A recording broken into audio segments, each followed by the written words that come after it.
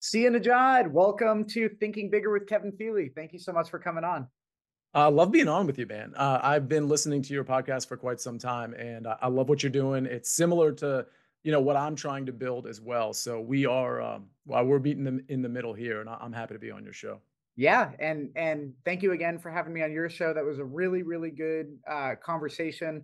And for those of you that don't know who Sia is, please check out his podcast, Sia Nejad Sports, and definitely check out my episode with him. I really had a great time, and we dove really deep on some cool stuff. And looking forward to doing it again, but from the opposite side of the table. So. Sia, you're an attorney, you're a sports broadcaster, you're a sports betting pro, and we met through our mutual friend David Meltzer, which was really cool. And we did not get a chance to connect in person when we were both in Vegas, but will happen next time. But tell everybody a little bit about yourself, your background, and what you're up to. Yeah, it's a different background. I mean, it's one of those things where I went to law school. I practiced law for 13 years, and you would think once somebody goes to law school, they're probably tied into practicing law for the rest of their life, and for good reason. I mean, it pays well, and there's certain benefits to being an attorney. But the long and short of it is, I wasn't really happy being an attorney, Kevin. And after 13 years, kind of a random instance in Fort Lauderdale, a buddy of mine from a poker game I used to play in was a manager in a pharmaceutical sales company. He stopped me and he said, "Hey, I know you're disenchanted with practicing law. Would you ever consider being a sales person in this great company that I work for?" And I ended up taking that opportunity when it became available. So I did that for 5 years, and I've been doing media for 3 to 4 years now, kind of full time, kind of part time. But Kevin, I decided to fully dive in about a year ago to media, to all of the stuff I'm doing here. So I dropped the pharma stuff. I don't practice law anymore, as you might have gleaned from me jumping from law to pharma. And so here I am doing media, sports media, and stuff outside of sports media full time. Excellent. That's pretty cool. Now, I am a big fan and a big proponent of sales. I think that the skills that you learn in a sales job, specifically business to business, like you're in the pharmaceutical role, so you're going not only B2B, but you're going from doctor's office, and you're really having to fight through the gatekeeper, which is the office assistant. How much did you learn in your sales career that helped you in maybe communication and broadcasting and the podcast? Yeah, so it's interesting because the communication and the broadcast and the sales in pharma and the attorney, given that I was a trial litigator and I was talking to juries quite a bit, it's Mm. all really tied in. I mean, it's a very similar skill set. And I'll tell you from a pharma end, I don't know that I learned this then, but I certainly learned it real quick if I didn't know it already. You need to be the guy that's respectful, not just to the doctor, the guy that's nice, not just to the doctor, but every level to get that doctor's attention, whether it's the receptionist or the physician assistant, the doctor, the whatever it is. One thing I learned about sales, at least when I did it was very much relationship driven. And the only way to capture those relationships is just to be a good, positive person that was respectful to every single person, whether it's a patient or somebody who works there that you come across. So I think that's something I really honed in with when it comes to sales. And honestly, I like to practice this in my everyday life, Kevin. Just the idea of being positive, being nice to every single person, and those opportunities start to, I wouldn't say manifest, but they start to reveal themselves, whether it's in your sales role or otherwise. I had built these relationships and I was crushing it when it came to sales. I was the one who was winning the trips on consecutive years. And it's just one of those things where it wasn't necessarily because I had the best product, although I still think I kind of do. It was because I had a good product and I was building relationships along the way. That's so key, not just with the doctor who's actually writing the script, but everybody involved. Right. Absolutely. Yeah. I think that you just hit something that will, if somebody will replay this and listen to what Sia just said, your quality of relationships will determine the quality of your life. That's just how it is. Now, when you say that you really focused on being a good person and focusing on the relationships, what was the biggest impact? Do you have a specific story where maybe you were nice to somebody just to be nice and it ended up working in your favor? Well, I'll tell you what, it actually starts with how I got the pharma job. I was stopped on the street by a guy named Jonathan who ended up being my manager, and he didn't know me very well. Like I said, he knew me from a poker game. And but at that poker game, it was something where over the years he noticed I was just a nice, very positive guy, very respectful, articulate, whatever qualities you might want to find in a salesperson. He stopped me on the street on Las Olas Boulevard in Fort Lauderdale randomly on a Friday afternoon and struck up a conversation with me. The only reason I bring that up is because if I wasn't that positive person that made a great impression on him, whether it was in or outside of the poker table, he would have never stopped me and even inquired about whether I'd want to leave practicing law and doing a pharma job where he's going to be my boss. So that alone spoke volumes. And honestly, I transitioned that to a lot of the doctor. I don't practice. I don't do the pharma thing anymore, and yet I still text some of these guys. Like it's not fake, and they know it. I'm not just talking to them to just chummy up to them and try to create a relationship that doesn't exist. I was really asking them about real life things outside of the medical stuff that I genuinely cared about. And because they picked up on that, that's when all the sort of the windfall came my way. It's like, okay, this guy really cares about what I'm doing, what my everyday is. He's not just interested in his bottom line exclusively. Yeah, absolutely. And as David Meltzer says, be more interested than interesting, right? Yeah. And I think that that really plays a big part in your relationship with people. Look, no matter who you are in the world, you like people that get you to talk about yourself. Everybody, it's human nature for us to want to talk about themselves. We all know the friend and the person that is always talking about themselves, will cut you off to talk about themselves, and is really always asking for favors and things like that. Jeff Fenster released his book, and it's all about the relationship capital game, right? And your relationships are a currency. And in Jeff's book, Jeff talks about constantly making deposits like you have a bank account. So if I'm just meeting Sia and I ask him for something and I don't know him and I have no, social credit, we could say, with him, or I have no real relationship capital, it's going to be really hard for me to take deposits and ask him for things. But if I'm constantly giving to him, I'm constantly feeding him guests to his podcast and genuinely doing this, not bullshit so I can get something, but just investing in being a good person and good relationships. And when you need it, you don't feel like a dick for asking for a favor. Mhm. That's So right. do you have any stories where maybe you've invested in a relationship and it paid off really well, unknowings to you? Yeah, I mean, if we want to go the farmer route, that really is. There's a really interesting guy, and I'm like name dropping like random people. His name is Alan, and he's a physician assistant at a big office. He is the most quirky, kind of cantankerous, can kind of get angry, a sarcastic guy I've ever come across. And in his case, I just thought he was super interesting. I was, to your point and David Meltzer's point, I was very interested in just his whole dynamic and his personality. And he saw that. And I think a lot of people were either afraid of him or just didn't really want to give him the time because of his personality. And I just thought he was super interesting. And so I would strike up, I would stay like longer than all the other reps. And I would just strike up conversations with him and kind of let him feed. Sometimes it was negative and I'd try to turn it into a positive, those types of things. He became my number one writer for 3 years in a row. And Wow. and that's the type of thing that won me those trips where I got to go to tropical places and things of that nature. I mean, in the pharma world, anybody who's in it, they kind of know you got to have like 3 or 4 like whale writers. In other words, 3 or 4 guys that are just going to write your product pretty much exclusively. And if you can get those guys at like the bigger offices who see more patients, then you're probably going to be good to go in terms of monetary compensation and awards and stuff like that. So that's a really good example. But the key is, Kevin, I was actually interested in it. And so if you're actually, quote, interested in some of those things, like, listen, I don't care how his weekend was. Like a lot of people will come into that situation and they'll just ask the cliche stuff like, oh, how was your weekend? What did you do? Oh, here's what I did.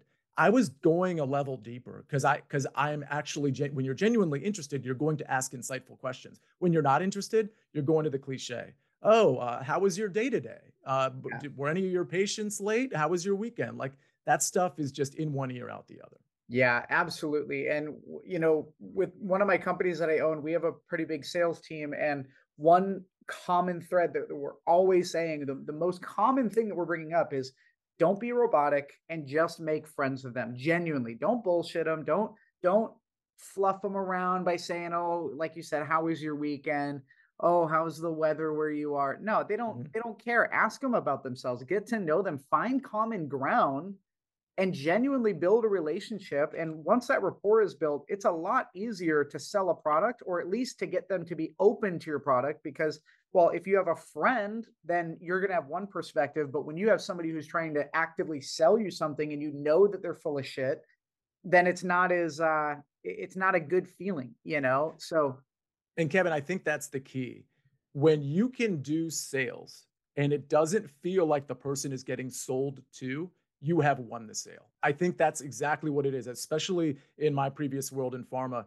When I can get them to talk about my product without feeling like I'm selling to them, and that just might be, opening with something non-product related, or it might be just asking them to give their opinion on something, and then we just develop the conversation there. As soon as they think they're getting sold to, then they go to this paradigm of, oh, well, this is a rep, he's coming in and he's going to tell me about this, and then he's going to show me something on his iPad about his product and how good it is. You got to get out of that. And that's what, unfortunately, in pharma, that's what people are taught, because the problem is the people who are running the pharma companies, they don't believe that all their reps can do the insightful thing, and all the reps can't. And so what they have to do is they have to give them this sort of paradigm. Hey, this is how you sell to the person. But if you have a really good rep, you don't need to do that. You don't need to go by the paradigm, because they will know how to kind of get in on the inside. yeah. Yeah, absolutely. And it's a blessing and a curse, because from a sales management perspective, when like for instance, when I worked at this credit card processing company, I was really, really, really good at building relationships because I've been doing it my whole life. So selling to me was easy because I go in, I genuinely find a connection with them, and then I'd be like, by the way, here's our product, which also was awesome, which made it easier. But my sales manager was like, at the time, hey, this is incredible. I want you to train a bunch of guys, but you can't train them how you're doing it because not everybody has those skills. So Mhm. teach them how to follow the script, teach them how to go in there and say this because it predictively works. But I really wish, and one thing that we try to instill in our team is, get out there and build relationships, because again, can't stress this enough. Your relationships will determine the quality of your life. Mhm. Totally agree. It's the foundational element to really anything. If you actually want something, I mean, there's a lot of things you can do, including, Kevin, what you were referring to in terms of providing value. You got to figure that part out. But if you don't have an underlying relationship, you're just not going to get that far. Right, absolutely. So now let's talk a little bit about your broadcasting, what you do in broadcasting. So you're with CBS Sports? That's right. CBS Sports, Sportsline, Win Daily Sports, a few different outfits, but it's mostly CBS Sports stuff that I do. And I'm doing sort of betting content, daily fantasy content like DraftKings, things of that nature, but then also just general commentary. I cover really all sports. I mean, I specialize in NFL and PGA, but I cover it all. And then, of course, I do the Sia Nejad Sports thing, which is kind of a misnomer because it's not really about sports. It's about motivating and inspiring. And Kevin, that's why I had you on the show, creating healthy habits. So I've been doing that, and I love it. And again, the skills are transferable in terms of what I did previously with being an attorney and sales. Yeah. Now, how much of your legal experience has helped you? I mean, you're an attorney, so whether you're actively practicing, which you're not currently, but whether you're actively practicing or not, it's got to feel so good and confident, kind of like carrying a gun, right? Like anybody that conceals carries a pistol on them feels a little bit more confident when they leave the house. And I'm sure any time you're doing anything, you must feel a lot more legally protected and just confident having that in your toolbox.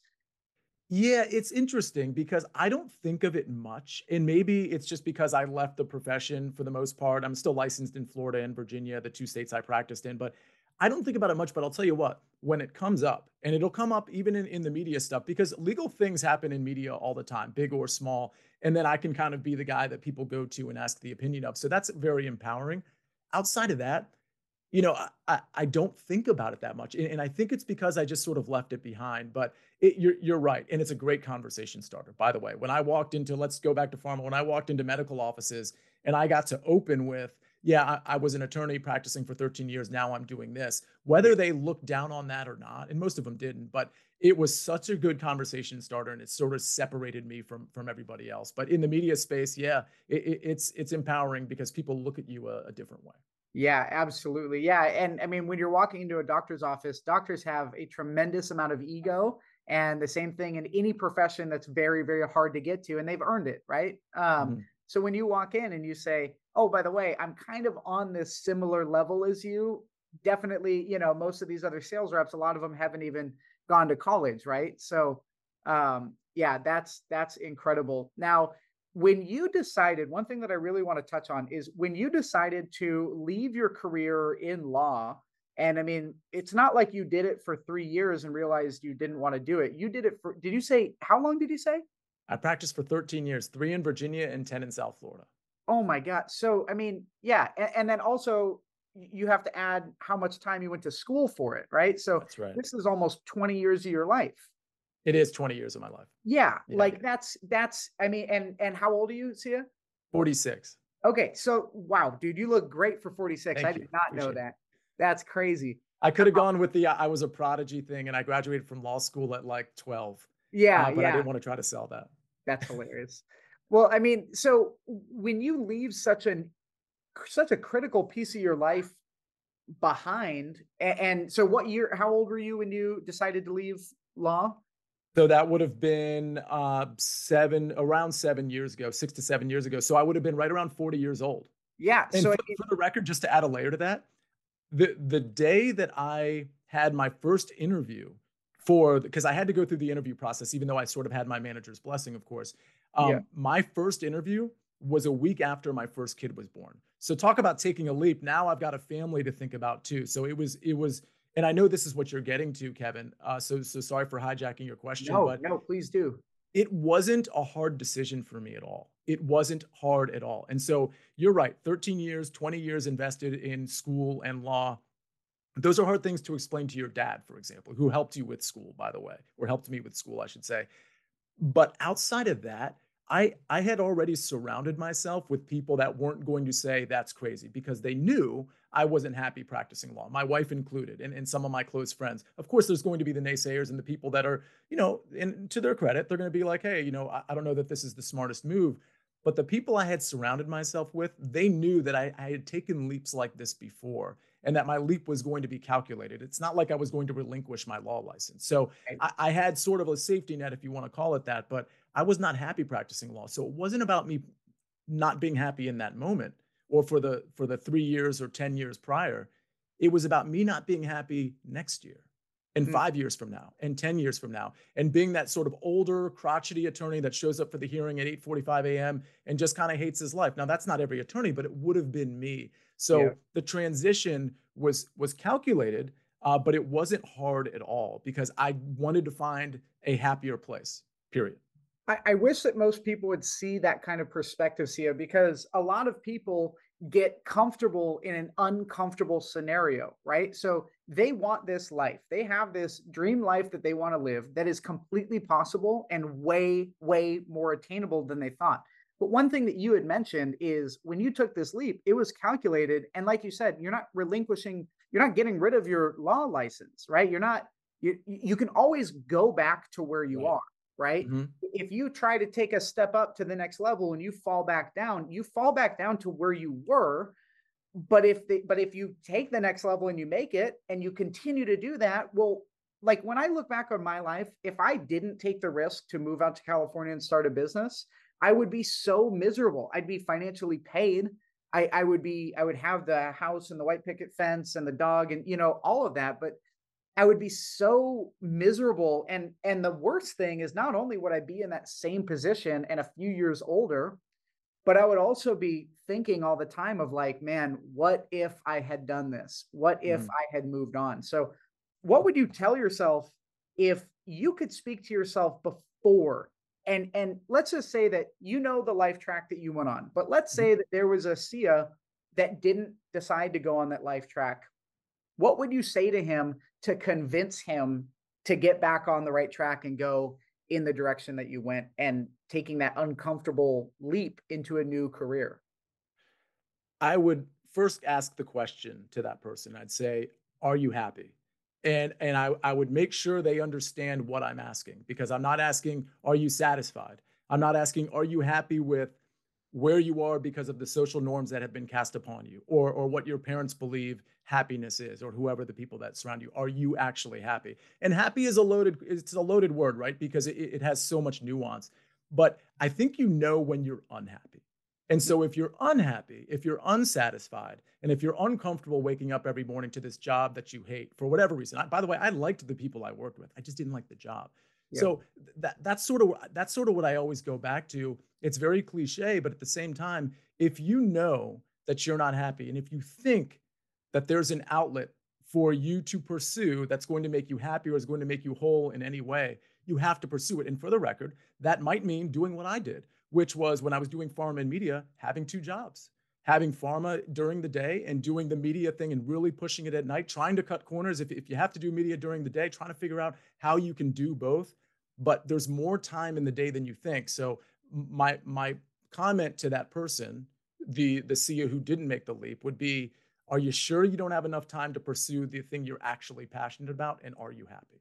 That's incredible. And you hit it on the head with saying that people don't have enough time, or people saying they don't have enough time, because that is such bullshit, especially It so is. you're a father, you've got the family life.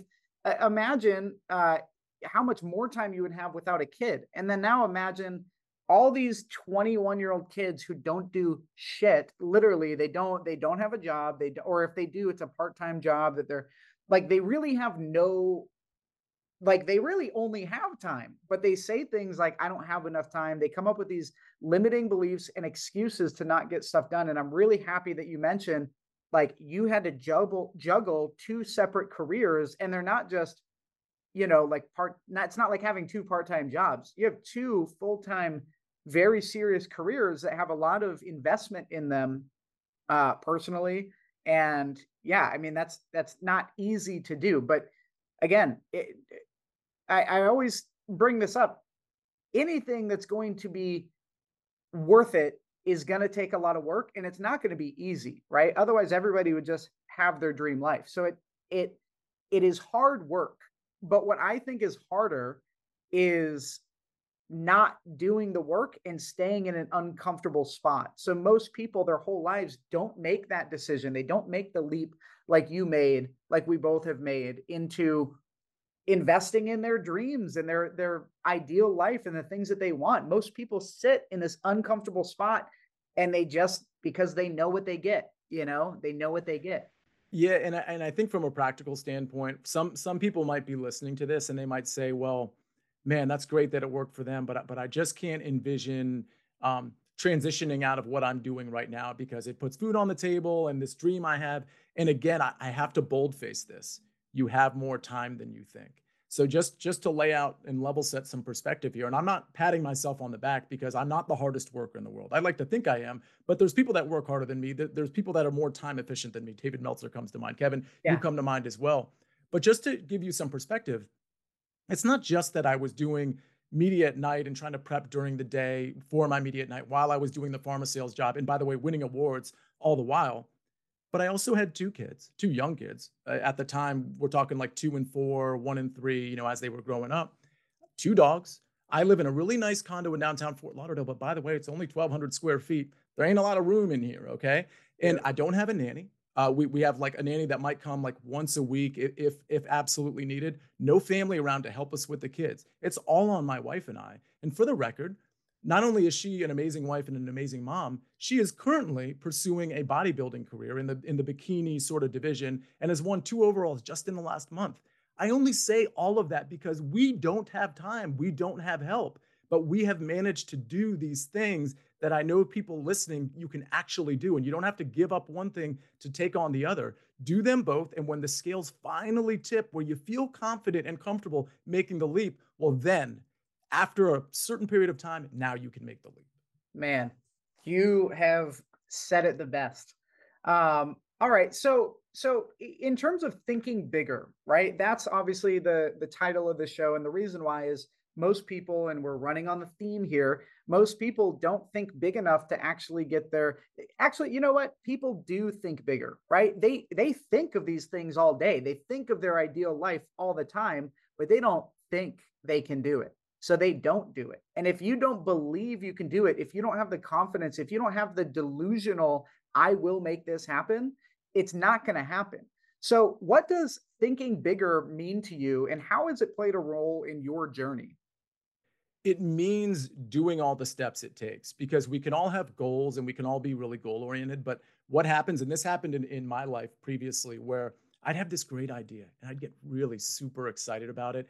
And then I would take the first step towards that idea. And then I'd realize, oh, shoot, I'm not really good at that second step. Or, oh man, that third step, it's going to be really hard. And I just don't think I'm equipped to do it for whatever reason. And so those reasons become excuses. And then you just stop doing it. So if you're going to think big, that's great. And everybody, to your point, Kevin, I think everybody at a certain time in their life or constantly thinks big. You have to know what steps you need to take, and you have to actually take them. And sometimes you'll fail.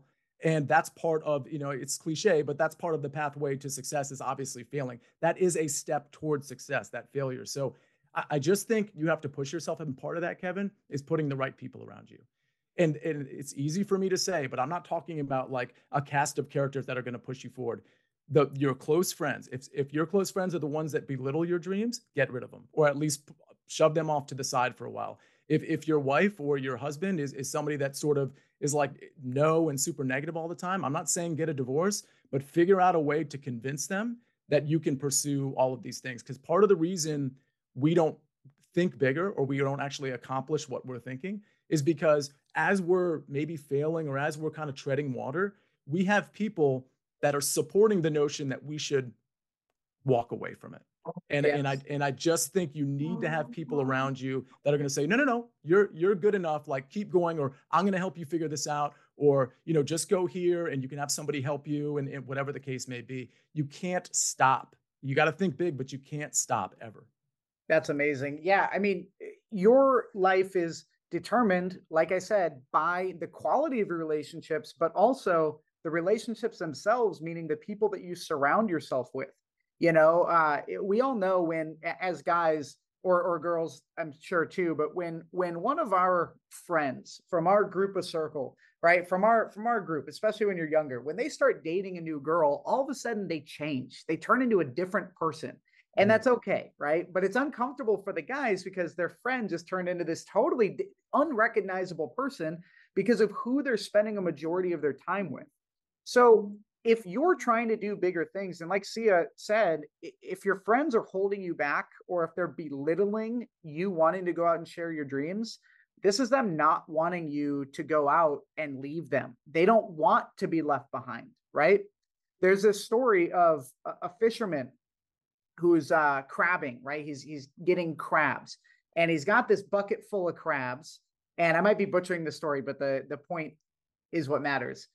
He's got this bucket of crabs, and one of the crabs is trying to crawl out of the bucket.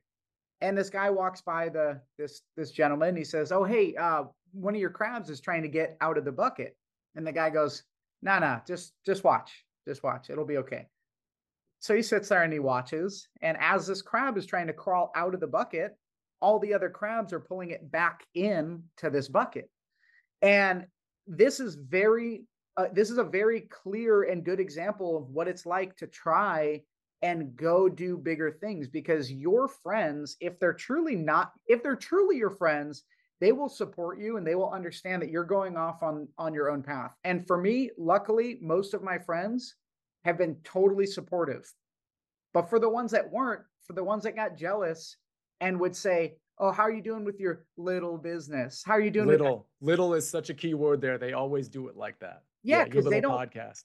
right. How's that Yeah. little thing you're doing? Oh, is that, or, they're wanting you to fail. And it's not that they don't want you to do things. They actually, I think, genuinely do. They don't want you to go do better than them because they're afraid that they cannot do what you're going to do. Right. So if you have friends that are belittling you and that are not supportive and are jealous and just aren't rocking with you, don't fuck with them anymore. Don't be Yeah. afraid. Don't be afraid to cut them off. You have to cut certain people out of your life if you're going to grow. And it's I, unfortunate and it's uncomfortable, but it's necessary. Do you and agree? yeah, and I can think of some friends I have there, and frankly, it's not super uncomfortable if you just kind of like let it fade away. You know, you in the text group you're in or whatever it is, you're just not as responsive as you were before. And you know, when they want to go out and grab a drink, you're just like, oh man, you know, unfortunately, I'm busy, I'm doing this thing, and you kind of just can let it fade. I'll tell you, I think you're right on there, Kevin, and I also think a lot of people have confined themselves by social norms and subconsciously they hate the fact that maybe you, Kevin, or maybe me are doing something that's so different that maybe they could have done as well. And I think that's part of when you say the word jealousy, I kind of agree with it, but I think it's kind of on this like subconscious lower level where it's like, oh man, I wish I had the motivation to do that. I wish it inspired myself to do those things that he or she is doing. And I do think that's part of it. Yeah. And I do think that your childhood has a major, and actually almost critical impact on your life going forward. Because for me, I had two very supportive parents that never tried to stifle me or stop me from doing things. And when I look at the common theme of my friends and people that I know that have these major limiting beliefs and these, from my perspective, I look and it's like, you just have to do this, this, and this, and you will get that dream life that you want. It's really not that hard.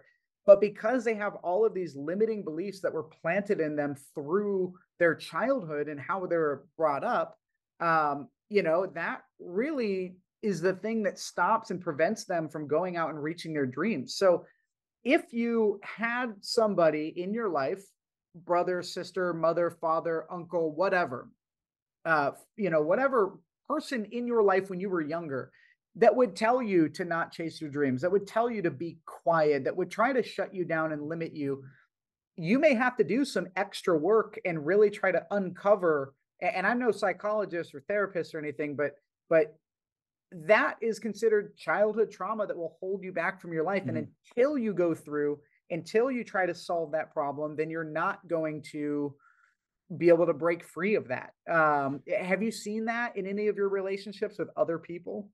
Oh, Or yeah, no, I absolutely think it's true. I mean, when you grow up, you're either going to be, you know, raised in a household or be around people that have limiting, like, for example, I know people who their life goals were like the check the box life goals. And by the way, I don't begrudge those people if they're happy. Like, again, it all comes down to what we talked about earlier.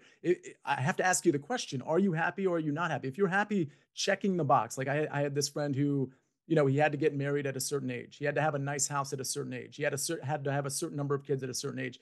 That's not necessarily like the check the box life for me, but if it is for him, and by the way, he is pretty happy right now and he's very successful. He's an attorney, good for him. But that wasn't what was making me happy. So sometimes those limiting things that my friend was sort of undergoing, it can work out for you. That's fine, but you have to at least have the presence of mind to know that you were limited in your beliefs by the friends you were around or the parents that raised you or whoever raised you, because it we fall into this social norms thing. This is what you're supposed to do at a certain age. This is what you're supposed to do when you go to college. This is what you're supposed to do if you don't go to college. Like there those things are archaic. If you really think about it, a lot of these preconceived notions that you grow up with, they're archaic and you have to challenge them. The only way you can challenge them is by being introspective and start asking yourself questions. Does any of this make sense? One other thing I want to point out, Kevin, when we talk about the support system, not everybody has that friend that's really goal oriented that they can lean on, or the relative that's really goal oriented that can lean on.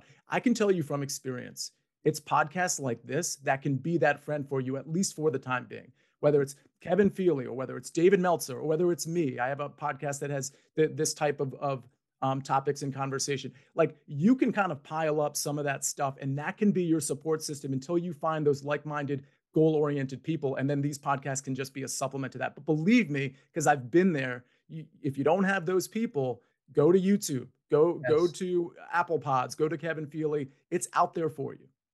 dude, you are so right. I mean, when we talk about your surroundings or everything, it's not just your surroundings in terms of who you're spending time with, which that probably has the biggest impact, but where is your attention flowing? What are you focused on? Because if you're focused on video games and the news, like, okay, my parents are in their late 60s, actually, sorry, mid 70s now. Geez. they are constantly, they're retired. They're at the house all day, every day. They're very, very chill now. But one thing that I notice is they constantly have the news on in the background. And we all Mhm. know that the news, CNN, Fox, MSNBC, whatever the big Fox news guys are, it's not, they don't lead with positivity. They're not Mm-mm. optimistic. They are fear mongering because that's what gets people's attention and that's what will sell advertising. But they are constantly being fed fear all day. And when I walk in, they're like on edge all the time. They're antsy. It's like sometimes I walk in and I just turn the TV off and I'm like, can you guys just stop for a minute? You're not even listening. You're just letting it flow into your Mhm. subconscious mind. So Sia is completely right. If you don't have, and even if you do, change where your attention is going, change the media that you're watching. They don't call it programs for a reason. It's Mhm. programming you. It really is. So listen to podcasts like Sia's, listen to David Meltzer, surround yourself with mentors that are digital mentors because there's no excuse not to have the knowledge and the drive and anything because it's all out there. If you don't have it now, you can learn about it through podcasts or media. And I mean, I think that's really good. And by the way, you're right. When it comes to cable news, like it's like a joke at this point. Whether on both sides of the aisle, by the way, whether it's Fox News or CNN, MSNBC. I mean, Yep. in large part, like they're just feeding you sort of the negativity that you they know is going to amp you and want like your program to continue listening. I mean, that's just sort of how the whole hamster wheel works there. But you can find negativity anywhere. I mean, it's trying to find you, whether it's on Twitter, whether it's on cable news or anywhere else. So again, it's about being introspective. I think that's such an important word because you have to start asking yourself, are you actually kind of in the circles that is actually circling the negativity, or are Yeah. you steering away from it? And I think if you actually have that conversation with yourself, you'll kind of notice what's actually going on. And then you'll start to look for those positive channels, whether it be Kevin or David or anybody else that can kind of be a mentor to you, or at least in part a mentor to you. Absolutely. And one thing that you said that I want to kind of circle back on, so first, perspective is everything. And when your perspective, like when you're faced with a problem, your perspective can be, damn, this problem is going to stop me from doing this. Or, hey, you can see it like a game. Oh, I have this problem I have to solve, right? It's just two ways of navigating the same exact circumstance. But you had mentioned that earlier, you said that failure is actually not failure at all, right? Failure is, first off, going to happen. And if you're going for anything better or bigger, then you're going to fail along the way. But your perspective on it is everything. And how you handle failure, which I don't think failure is a real thing. I think it's a terrible word for it. I think it's just another step. But what do you have to say about that? Have you ever failed really big? Have you ever had a big loss that actually you just had to get around? Yeah, I'm trying to think of what would qualify as a big loss, but I'll tell you this, as I sort of think about that. 95% of the people, I'm making this number up, but I actually think it's pretty darn close to true. 95% of people who have a big goal and who have a step along the way that constitutes in their mind failure, whether that's step 1 or step 5 on their way to step 10, Yeah. they drop out. Mm. So the way you get ahead of those people, 95%, again, a number I made up, but I think it's pretty darn close, is you keep going. That's what sets you apart from everybody else. And that's the whole failure story. Failure, speaking of perspective, it's actually a benefit to you because you know that everybody else is failing along the way at some point too. The question is, are they dropping off or are you dropping off? And the answer is they're probably all dropping off. So your perspective needs to be, okay, we're all in this same boat. We're all going to fail, but I'm going to be the 5% that moves forward. That's it. Yeah. My friend Perry Yee is a former Navy SEAL, and when he was going through BUDS, we had a conversation about obviously the Navy SEAL training, right? BUDS is basic underwater demolition school, right? And it's supposed to be the hardest military school that you can go through, and their whole goal is to get you to give up. And I asked Perry, should you run a lot? Should you swim a lot? Should you focus on not getting sleep and getting used to that? And he said, dude, just don't give up, right? Anybody that I know that's gone through something like that, they just say, don't give up. And I think that that's it in everything. If you can just survive and keep moving forward, you will eventually make it. And people always say the one thing I hate so much. So for instance, I just bought into an auto detail company. And one thing that I'm working on with this new business partner of mine is his mindset, because he's an auto detailer and he's so good at what he does. But the first thing that he said is, yeah, but my market is so diluted. There's so many other auto detailers out there. And it's like, dude, you have to have one, you're the best, but two, you just have to be a little better than everybody else. You just have to put more work in, and you just have to stay in business. David Meltzer always says, the best thing about business and the number one thing about being in business is staying in business. So just don't give up. No matter what your goal is, if you just don't give up, your chances of hitting that goal are tremendously high. I also think it builds character for whatever your next goal is. If you have taught yourself the lesson of just persevering, even if that goal for whatever reason isn't accomplished, or maybe the goal changes midway, that happens all the time and it becomes a newer, fresher, better goal. I think just teaching yourself perseverance, it's not only good for you for the next things you want to tackle, but if you have a family, if you have people around you, what an example it is to them. Let's say you have kids. Maybe they'll see it, maybe they won't because they're too young or whatever the case may be. But when you actually tell them to pursue their dreams 5, 10, 15 years later, guess what? You're going to sell it because you did it yourself. It's not going to be empty words. I just think even if you persevere and the goal isn't, captured at the end of the day, it's going to help you in the long run, not just you, but maybe the people around you as well. Wow. So if somebody's listening to this and they go, I want a better life, but I'm not sure exactly one, what goals to set, and two, how to even set and start to hit those goals, what would you say to that person? Because I know I was like that when I was in my late teens, early 20s. I think that I was very driven. I was ready to run through a brick wall, but I didn't know where to start. So what would you say to that person?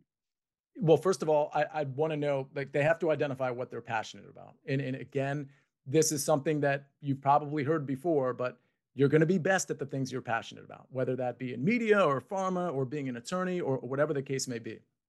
So find out what you're passionate about, and then find out, and frankly, Kevin, this is something that's been discussed on your podcast in the past.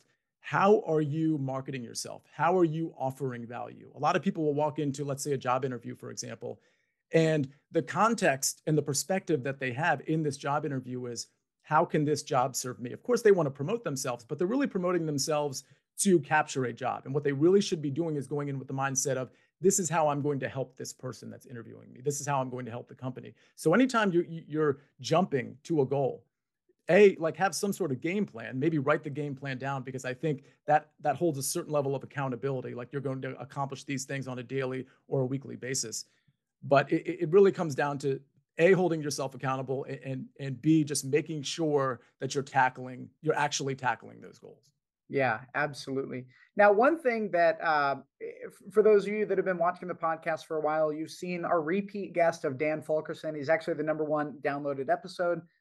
Dan Fulkerson, when I first moved to San Diego, became a mentor of mine. Very wealthy, very, very successful attorney, and just a very good person. He's been a mentor to me. And one thing that when I first moved here, when I wasn't making a bunch of money and was really trying to build my business, one thing that Dan said to me about goal setting was, when I told him my goals, he actually told me that I was thinking too big. And he didn't mean don't have that as a goal, but he meant that I'm not, if your goal is to go from being 120 pounds and like a wet paper napkin, like you're just lightweight, no muscle, and you want to go to 225 and jacked, like, you can't get there without having a lot of different goals in between. And you probably will fail along the way because you don't see the little growths, right? So I think that when we're setting goals, and one thing that Dan really, really drilled into my mind is, if your goal is to make $100,000 a month and you're making 5,000 a month, maybe just double your income as your first goal, and then double it again, and just have these continuous goals. So the podcast is called Thinking Bigger. And I want you to think so big that it makes you terrified and uncomfortable and makes people think you crazy.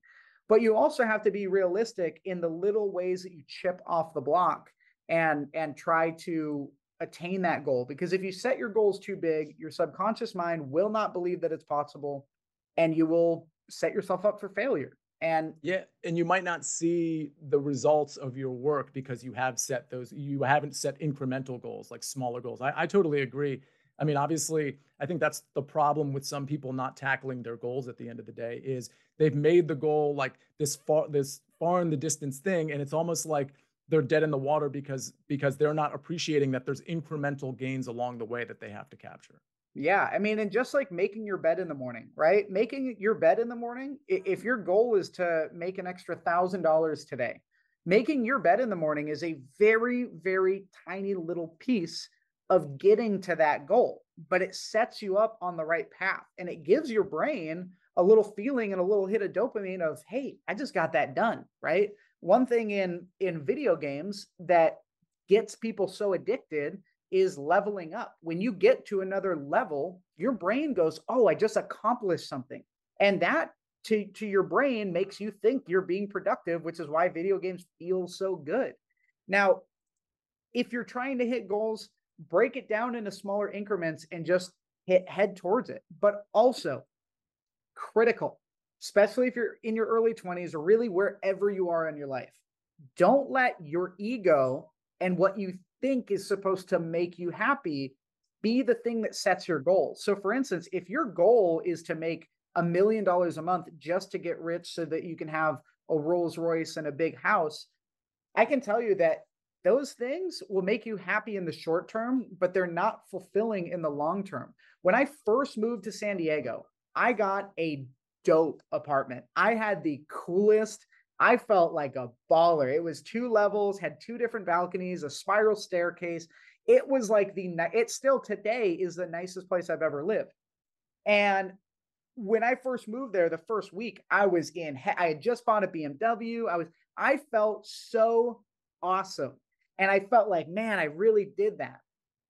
3 or 4 days later, after moving into this apartment and I'm in the routine and, I go to the same Starbucks every day and I really fall into the, you know, everyday life, it just kind of became what it was and it no longer made me happy. Mhm. So just when you're setting your goals, make sure you're setting your goals on things that'll actually fulfill you. Buying a Lamborghini is cool. Buying 5 of them is cool. And if that's your thing, get after it. But what's cooler is paying your parents' mortgage. What's cooler is Yeah. being financially stable and being able to handle things when they come up, right? So do you think that money buys happiness, Sia? I don't. I mean, I'm a pretty good testament to that because I would have made career-wise way more money sticking with the legal career, especially on the track that I was on, where I was a pretty good trial attorney. Like I don't want to call myself the best, but I was the guy right when I got to the firm. My boss was taking me, an associate, to the trials and like basically leaving everybody behind. That was like basically day one, and Wow. it never stopped. So I was on a track where I would have made that like real lawyer money. I wasn't making it at the time. I was doing okay, but I wasn't happy, and I knew that there was a somewhat of a pot of gold at the end of the alleged rainbow when it came to practicing law. So no, I don't think it buys happiness. I think doing what you actually want to do every day, and it's a tall order, but you can do it. I think that's what actually buys happiness, whether that's career oriented or not. Putting yourself in a place where you wake up and generally speaking, you kind of like where you're at. You like who you're waking up next to. You like where you're going later that day, whether it's to make money or not. The money part is it's really an accessory. I truly am a testament to that because, by the way, for the record, not only did I go from attorney to pharma, and pharma you can make really good money, so it Yep. wasn't as much of a downgrade, but it was a downgrade from a monetary standpoint. Now I'm going from pharma to media. Like, listen, I'm not Joe Rogan, Kevin. So last I checked, the checks in the mail are not nearly as huge as they were for pharma when I was making those big bonuses, and certainly not as a practicing attorney. So I Right. truly am the guy that can tell you that I'm way happier right now talking to you, doing what I do on a daily basis, rather than when I was making 2 or 3 times that much in pharma and in practicing law. Yeah. So money alone will not make you happy, but it will reduce the pain. And I can tell you, Mhm. 22-year-old me who's broke, can't pay his rent, phone is about to get turned off, electricity is not running because I didn't pay the bill, would tell both of us right now to go fuck themselves because Yeah. money does buy happiness when you're behind on your rent. So money will actually buy you happiness to a certain point, but it doesn't buy you happiness. It just takes away the the stress hormones that are coursing through your veins when you're in survival mode. So if my advice to anybody that's struggling financially and is paycheck to paycheck and just always on edge about finances, money won't make you happy, but it will make your life completely different when you don't have to worry about the bills. I had an old sales manager named Ryan Howard, huge mentor in my life. When I first started working for Beacon Payments, Ryan Howard looked at me and said, the day that you stop worrying about paying your rent, the day that you stop worrying about your bills is when your life will really begin. And I remember being like, whatever, dude. No, it makes everything so much more calm. And the reason why the rich get richer and the poor stay poor is because they keep doing what they're doing and they keep living in the same state. So if you can go, if you're poor, if you're financially struggling like I was, if you can get out of survival mode, your life will be tremendously better. But then you do the real work of making sure that you're living life on your terms day to day. And it sounds like Sia has really lived his life making sure that he's doing the things that he wants to do. And he understands that, okay, the bills are paid, but here is where my happiness lies, right? If I'm going to do something most of my days, it sure better be something that I really enjoy. Is that right? It is right. And I do want to sort of level set too, because you're right. Of course, I'm in a position now where I can sort of teeter between among these professions. But to your point, when it comes to money buying happiness, well, when it comes to the base level stuff and like paying the bills, yeah, it's gonna buy you happiness or at least a lot less stress. And those two things, are almost synonymous in this context. So I guess what I'm saying when I'm saying it doesn't buy you happiness is as soon as, and it sounds like your friend said that to you too, Kevin. As soon as you maintain that sort of like base level where you can pay your bills and you're not super stressed about that next payment, that's when I think you can start to transition into the stuff you really want to do. Right. Absolutely. So let's talk about your podcast, Sia. Sia Nejad Sports. Now, it's not really about sports anymore. You started it with basically a sports focus, very similar to your broadcasting career, but your podcast is very similar to mine. And that's why you were such a phenomenal guest, is because we share the same mentality and our overall message is almost identical. And by the way, if you're listening to this, I want you to pause this and go follow Sia Nejad on Instagram. Go follow him on Twitter. That's where his biggest presence is. But follow his podcast. It's not just about sports. I think the title kind of may confuse people, Yeah. rightfully so. But Sia Nejad's podcast is phenomenal, and I've jumped into a couple of the episodes recently, and it go follow it. So Sia, where can they find your podcast? So thank you for saying that. Yeah, it is a bit of a misnomer. If you go to YouTube and you type in Sia Nejad Sports, and that's Nejad spelled, you'd see it on this podcast, but Nejad, N as in Nancy, EJAD, Sports, you're going to find it. And yeah, I've got, Kevin, you're one of the interviews on there. I've got probably 11 or 12. I have one later today with a gentleman named Femi Abebefe. He's on VSIN and some other podcasts that I follow. But the long and short of it is, yeah, it is a podcast that's very similar to yours, Kevin. And I have just started it. I think my first episode was probably 2 months ago. And I've had some big name guys. Daniel Negreanu was on the show. Most Wow. people know him, Real Kid Poker. Prince Amukamara from the New York Giants, he was on there. David Meltzer's been on there. Kevin, of course. Some people from the sports industry that you might recognize. Yeah, the sports part, Kevin, it's kind of a misnomer. And I think my thinking originally was because people knew me from sports, that would be sort of my entry into people kind of paying attention. But yeah, from a branding standpoint, you might see a name change, but definitely go to YouTube and follow Sia Nejad Sports. On Instagram, by the way, that's my tag as well. So it's easy to remember because I have the Sia Nejad Sports tag on Instagram as well. Yeah. And I think that, and the reason why I'm committed to doing the podcast, and I'm sure you too, is the landscape of media is changing. People are getting their news from smaller sources in Twitter, and they don't, and the lack of trust with the bigger news stations, rightfully so. I mean, the lack of trust is at an all-time high. So I think that in terms of starting the podcast, you and I both share that we are doing this forever. Like there's no or at least I am doing this indefinitely. I have no Me too. on whether it grows or not.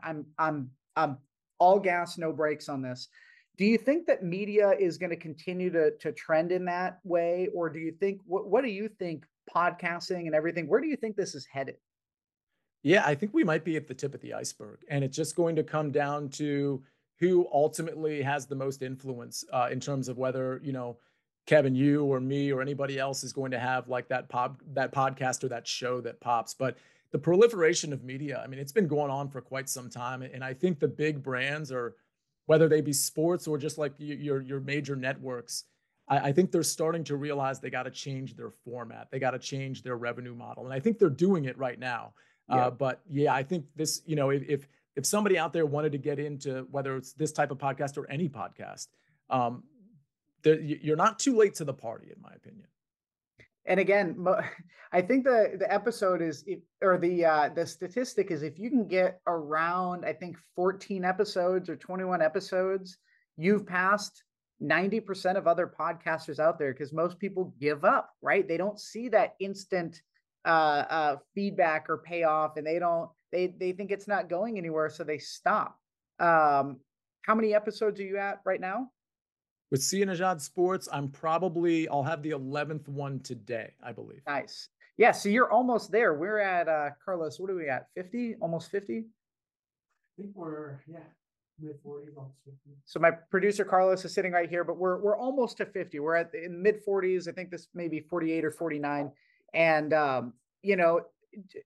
that alone, just not giving up is what's gonna get you to that next level. So what Sia says is, if you think you're late, you're not. Most people, one thing I see on YouTube all the time from these YouTubers are, is it too late to start YouTube, or why it's not too late? And it's almost never too late.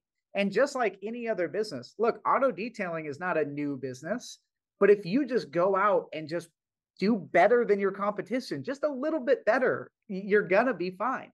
So when you started your podcast, what was your biggest goal? What's your why behind having your podcast?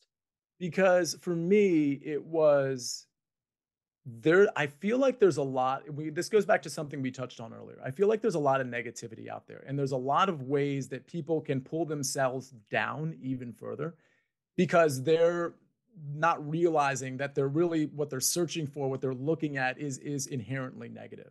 But I do feel like the flip side, there's a lot of positivity out there, and I wanted to be a part of that. So I'm a sports personality at CBS Sports, at Sportsline, and that's great. But frankly, I don't want to be locked into being a sports personality. I want to show people that I have more to offer while helping people at the same time. And Kevin, I can tell you, there's a lot of messages I get from, after every show, I'll get a message from somebody different saying something to the effect of, man, your podcast is really helping me. I even posted it on my Twitter at Sia Nejad. Go check that out. It's like literally a pinned post where somebody wrote me a private message on Twitter saying, I was kind of giving up, and I started watching some of your shows, and now I've completely turned my life around. I can do this, I can do that now. And that has really big impact on me, that I'm making a difference. But more importantly, I know that it's actually making a difference out there. And so I want to inspire people to basically raise their level, because everybody has it in them, but they just need somebody to tell them, hey, you got this. And Kevin, whether it's you or me or somebody else, I want to be one of the people out there on the front line saying, hey, you got this. You just need to change your mindset a little bit. Yeah, that's incredible. And I think that people, especially people that are in the content creation game, you do not realize how big of an impact you have, because most people are not sharing, they're not telling you these successes they're getting from your podcast.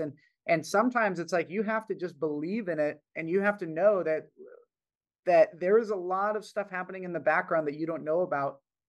And anything that you do that's big, that's usually the case, right? Like, you don't see that you're constantly, again, I use this reference all the time. I use this almost in every podcast, but if you plant a seed, you have to consistently water that seed, and you have to consistently go, and you just have to trust that it's going to eventually sprout. And when it sprouts a little bit, that's cool, right? So like, getting those first initial comments, it's incredible. But if you keep putting that work in, if you keep watering that plant, it's going to continue to grow, and it's going to thrive. And if you give up and you don't water that plant, it's going to die. So, and Kevin, one thing to add to that is, when you do that, you are going to, whatever project or goal you want to tackle. And we touched on this a little bit, but I feel like it has to be reemphasized. Yeah. You're going to get some resistance, whether it's your friends or somebody else, or just the act of failing at something small or whatever it is.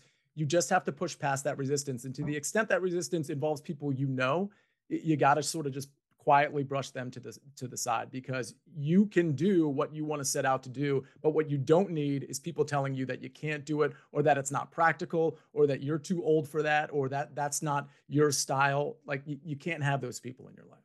Yeah. And look, I mean, if you want to put on muscle, what do you have to do? You have to break down your muscles, right? You have to feed them with protein. You have to get good sleep and hydrate. All of these things that you're doing in your life, as long as you're doing positive things consistently, you're going to get a positive return. If you're doing negative things, you're going to get a negative return. Sia, you have been a phenomenal guest. By wrapping this up, can you give our audience one last positive message? That's such an interesting question. I actually wasn't expecting you to rap like that, but I'm so glad you did, because you mentioned something earlier about the most mundane thing you can do to start your day off right, and that's making your bed. And I agree, by the way. I make my bed every day. It might not be the best made bed of all time, but it looks decent. But you asked me to say something to sort of end this on a positive note. One thing I was going to add when you said that about making your bed is that just being positive throughout the day, that really resonates with people, and it gives you a certain aura that you may not appreciate, and long-term people will notice it about you. And it's very easy for me to be like, oh, just stay positive. Here's what I actually mean: holding doors open for people, looking people in the eyes and saying thank you, saying you're welcome, or whatever the case may be, saying hello to a stranger on the street and looking right in their eye and saying hello, or how was your day, as long as it's just not like overboard the way you're doing it, something sincere. Those things will not only help you in the long run, because people will start to notice your positivity and they'll gravitate to it, but they're going to help you too. Remember that dopamine you talked about with the video game? That dopamine from leveling up and whatever, Grand Theft Auto, or scoring the winning touchdown in Madden or whatever. It's the same receptors that are going to identify with, oh, I'm great, a smile from a hello. Oh, I'm great. Oh, you're welcome. Like that type of feedback, it's the same thing. You just don't realize it. So go out there every day, make your bed, but just be positive and be a nice person. I promise you that's going to help you and a lot of other people around you in the long run. Amazing. Karma is real.